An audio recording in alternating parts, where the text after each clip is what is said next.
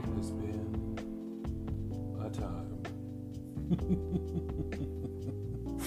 It's been a time. I have to thank my friends for really pushing me to restart my podcast because I'll just say it, I fell into imposter syndrome. I did, and I started thinking, what do I have to say? Why does anyone want to hear what I have to say? What is my voice? Etc., etc. You know the drill. You know how the shadow side goes. So, I'm back. So thank you to my friends who mandated that I restart the podcast and really cemented my belief that I have a voice and a unique voice, a good perspective, and something that people need to hear. So I'm going to jump right in. Check in. I try not to get too deep into my personal life here, just my thoughts on things, but my father passed and the world is collapsing and, my father passed at the end of the semester. I am in academia and, when tragedy like that strikes, I'm a Capricorn, so I'm really good at laser focusing, so I got everything done, honey. Child, I'm good at lists. I get things accomplished, so all the classes were taught, all the grading was done, all of the student emails were answered, all of the meetings were attended, all of the end of year planning and blah, blah, blah, blah, blah was finished. All I's dotted, all T's crossed, done, accomplished, finished. And yes, I know turkeys are done, people are finished. Thank you, Miss Price, 5th grade, Washington Elementary. I've just been sort of clinging to routine, and then the onslaught of holidays came, and I was purchasing all the food and making all the plans and buying all the things and taking care of the other relatives coming into town and taking care of the extended relatives and setting up flights and calling for cars and vacuuming the house and emptying all of the minutia of the details, because the devil is in the details, that have to be done, right? I think I've said it before on this podcast, but one of the stories in the Bible that really, really sticks in my craw is the story of the two sisters, right? There's the sister that's preparing the meal and doing all of the work, and there's the sister that's sitting at Jesus' feet, and Jesus chides the working sister, who says to her sister, "Can you help me? I've got these, 9-10 men sitting in here that I'm cooking for, and you're just sitting on the floor, like, get off your butt and help me." And Jesus really basically chastises her and says, your sister has chosen the better part, because she's sitting at the feet of Jesus instead of you, quote unquote, wasting your time, preparing our meal, making things nice. Like, someone has to do that. Someone has to get the food there. Someone has to empty the garbage. Someone has to mop the floor. Someone has to make things nice, right? So I've always had a beef with Jesus over that. When I meet him years in the future, hopefully, no time soon, I'm gonna have a talk with him and be like, "Hey, that was not cool. Like, you ate the food. Like Judge Judy said, you ate the steak, bub. Well, she made the steak. So let's not chastise the person making the steak." But anyway. So I've been busy. And when you are in grief, for me as a Capricorn, it's good to be busy. Not because it's making me avoid it, honey. I'm feeling the grief. But I need to be occupied, right? I can't be idle. I just can't. I'm a Capricorn. I can't be idle. So that's in general anyway. But that's why I'm personally. I'm slowly transitioning, and I'm trying to be present in the transition and really just notice everything and take it all in and slow down, which is funny because my birthday is coming up and then the new semester is starting. The thing that is so upsetting about the Wendell Pierce incident, and you can't really decipher in the video. There's a video posted by Tony Award-winning Broadway icon Stephanie Mills, who played the original Dorothy in The Wiz. This patron is standing up screaming in the front row. Talk about privilege. They're entitled, screaming something to Wendell about, I saw you on TV, the audience is booing this person, and Wendell Pierce, the actor, breaks the fourth wall and says, look, I'll give you your money back. I'll give you your money back. And the thing that got me was, and it's immediately what I saw, Blue Check Theater Twitter saying the same thing. I was looking at the posts, the comments under the video, was where is management? Why is this black man having to defend himself on stage? Where are the ushers who are paid to be there, by the way, on Broadway? Where is the management to escort this person out? What is happening? It's the disrespect. And even Wendell said, I've worked too long and too hard to get here for this. You know, it's been 70 years. This play has been around for 70 years. It's the first time a black man has played this role on Broadway. It's ridiculous. And I'm eating some ASMR or whatever. It's absurd.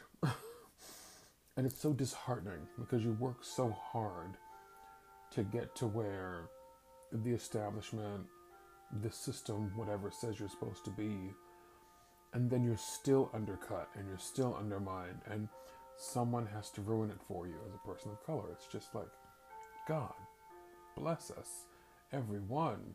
We cannot win. Even we're starring on the marquee, we cannot win. So it was very disheartening to see that video. I hate it. It upsets me so much. It hurt me because he's an icon of mine. He's a mentor in my head. He's someone I've looked up to for a long time. And for him to get to where he is and to have that kind of disrespect, it's just maddening. It's frustrating. But I think it also speaks to some other things happening in society.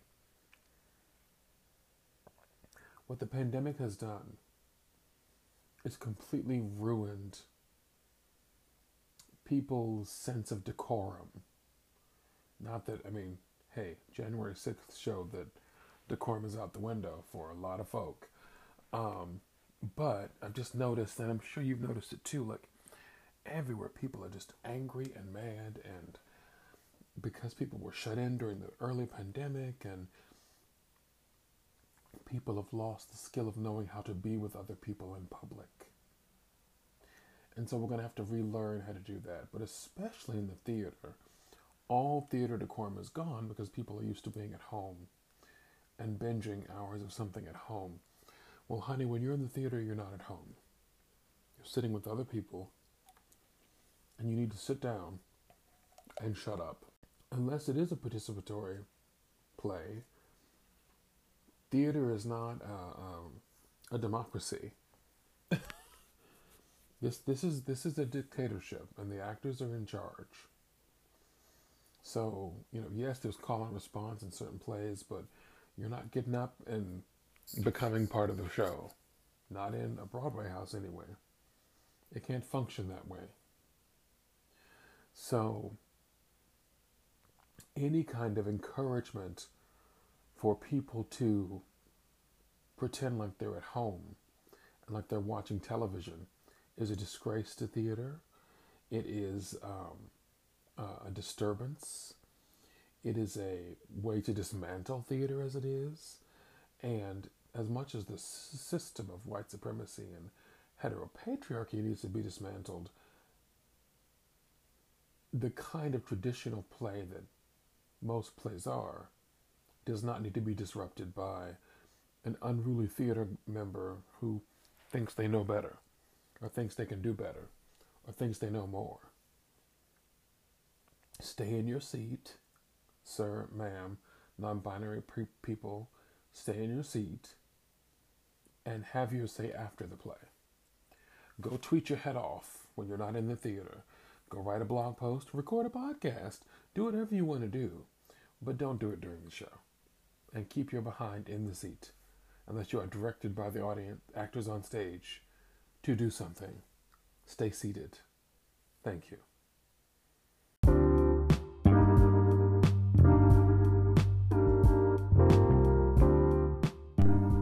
One of the other things that bothers me about the whole Wendell Pierce situation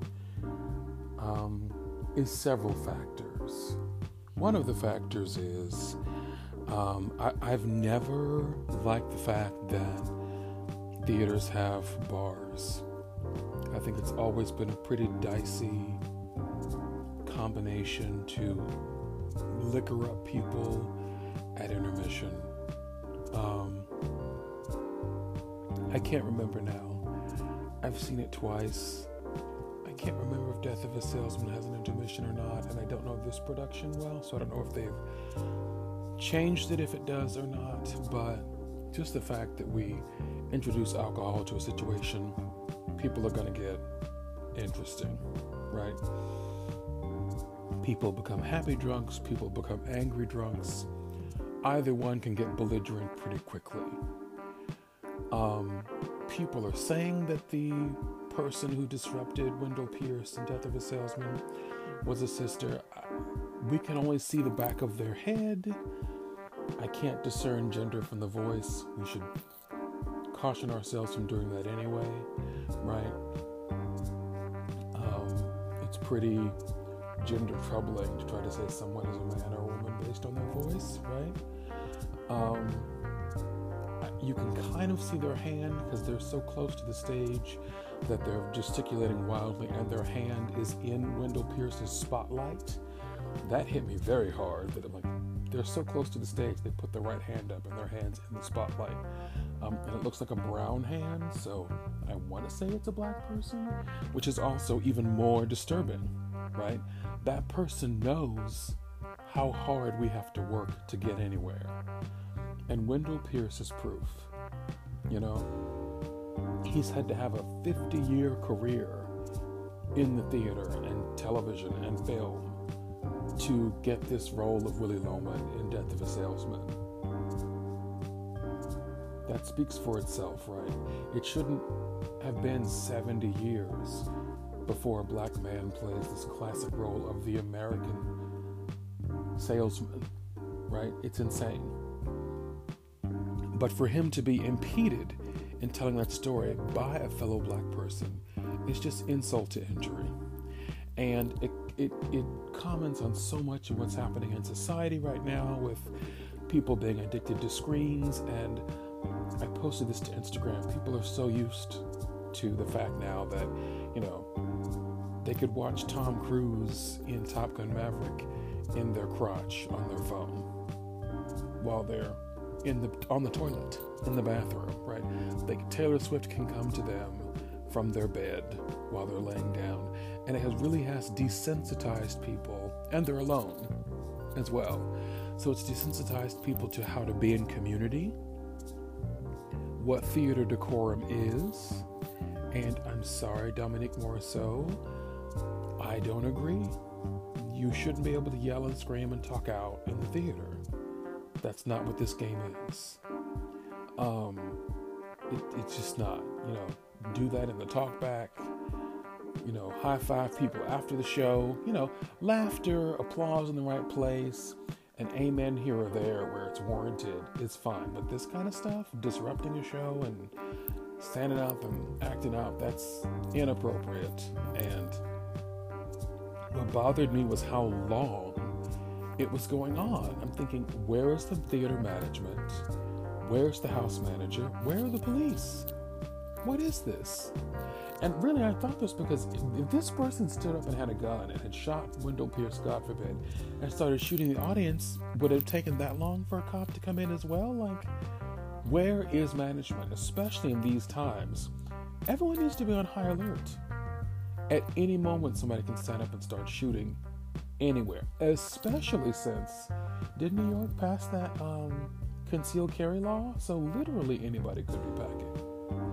So it took too long for management to intervene, for the actor to be on there, for Wendell to be up there on stage by himself, defending himself is so typical of America.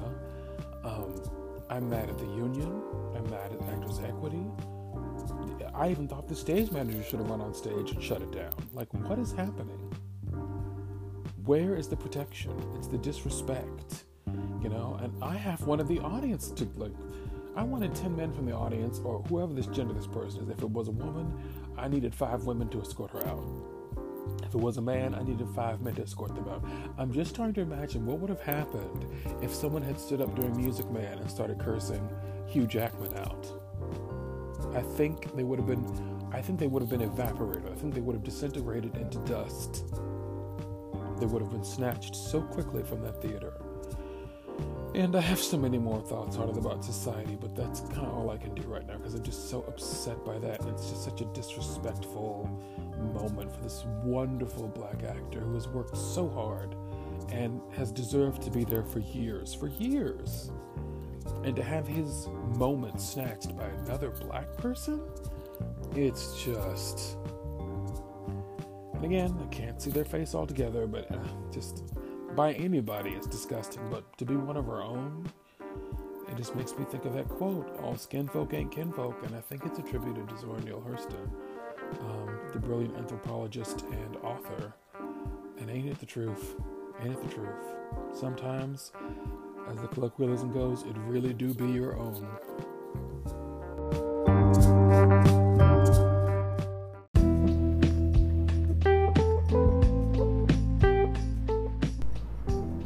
Oh, my children. There is something we got to talk about, and I'm going to make it brief, but be on point.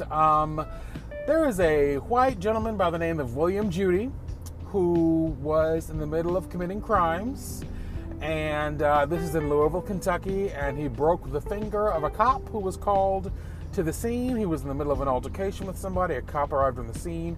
He broke the cop's finger in a physical tussle to the ground. He then got away from the cop, got into a car, and tried to run the cop over with said car. Gun was never pulled, no bullets shot. He was apprehended without a single shot fired. Isn't that interesting? And we see this over and over again. Happened with the Colorado movie theater shooter who actually murdered people. Happened with many different shooters. Whenever the cops usually come in contact with a white man shooting people, murdering people, happened to Dylan Roof, the white man ends up alive. And, Tamir Rice, who was an 11-year-old child, is sitting on a swing set with a BB gun or an air rifle or whatever it was, and the cops jump out of the car shooting. Tamir Rice was not shooting anybody. Tamir Rice was not in an altercation with anybody. Tamir Rice was sitting on a swing set with a toy. And the cops, literally, you can see it in the video, leapt out of the car shooting. Meanwhile, William Judy, a white, blonde-haired man, can be physically assaulting police. And the thought is never, let me get my gun, because they're afraid, right? The reason they shoot us, black people, is they're afraid. They use that word all the time. I'm afraid. So when a white man is physically assaulting you and breaking your finger, you're not afraid. When a white man is hurtling towards you with a car to run you over, you're not afraid. Interesting. So they literally are reacting to blackness. White cops are afraid of blackness. Food for thought.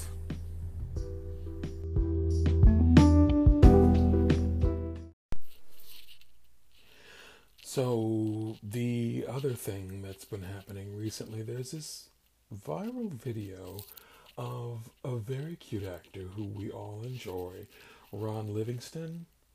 You may remember him from Office Space. He's a middle-aged white guy now, probably actually in his late 50s, early 60s now. Black hair, average height, brown eyes. He played Lily Taylor's husband in The Conjuring.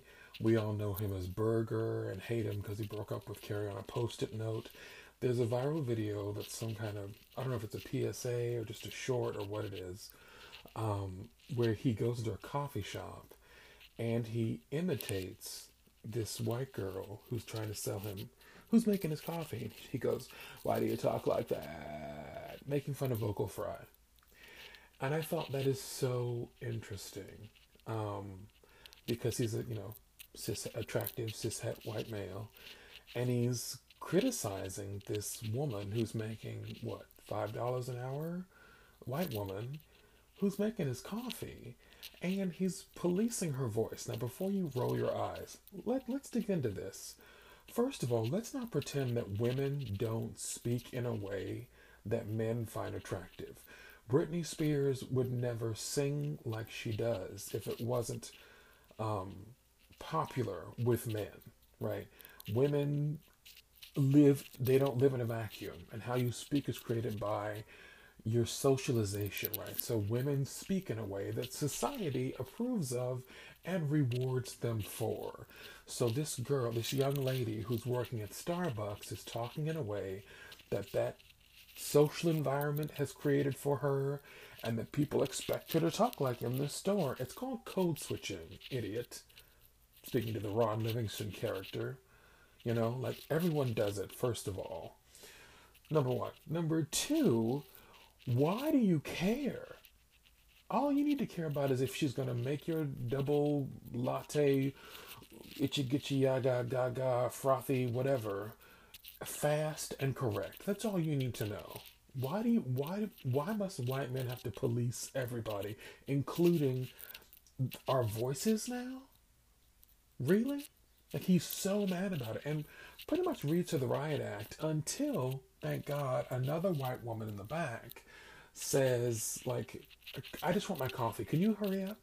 Like, you're holding up the line to criticize this woman at work who's making your coffee, making fun of her voice. And I thought it said so much, even though it's a skit or, a short. It's supposed to be a comedy short. It's, aren't these girls funny and aren't they fake? That's what the implication is, that it's fake. You're putting on this fake voice. And I think he says it. It's not your real voice. Honey, go have a seat. Get your coffee and have a seat. And again, why do you care? Why is it your job to police how people talk? Who cares what she wants to sound like? I think I said on Instagram, I don't care if she wants to sound like Gargamel as long as my cappuccino is right and hot and fast. That's what you need to be concerned about, not what her voice sounds like. It's this incessant need for white men to police everybody. Not only our bodies, but even what we talk like, what we sound like. I guess he's going to critique her hair next week. And guess what? I think it's in the same clip or maybe another clip. Or maybe it's another actor. It's another white guy where he makes fun of he asks for a large and she says a venti or whatever. Maybe it's in the same clip. And he keeps calling it a large. And my response to that is, okay, so do you go to McDonald's and order a Whopper and call the Big Mac a Whopper? No, it's called a Big Mac at McDonald's. And the big sandwich is called a Whopper at Burger King. You don't go to Burger King and ask for a Big Mac either, right? The store has a menu, and they call different things in different places. Every burger has a different name at every restaurant. And you know what it's called at that restaurant. So why are you going into Burger King and calling the sandwich a Big Mac? That's basically what he's trying to do. And he's mad because the large is called a venti at Starbucks. Well, girl, don't go to Starbucks. Go to your gas station, where it's a large cup, okay? Just miss me with all that. Policing the names of things, and these are the same people who don't want to use your correct gender pronouns because they can't understand it or they don't want to do it. They just want to call you whatever they want to call you. Call things what they're supposed to be called. And if somebody tells you that this is called a venti here, then it's called a venti here, sir. If somebody tells you their pronouns is they, them, their pronouns are they, them. If somebody talks that way, that's how they talk. It's none of your business. Get your damn coffee, leave, and have a nice day. The Great Flood has spoken.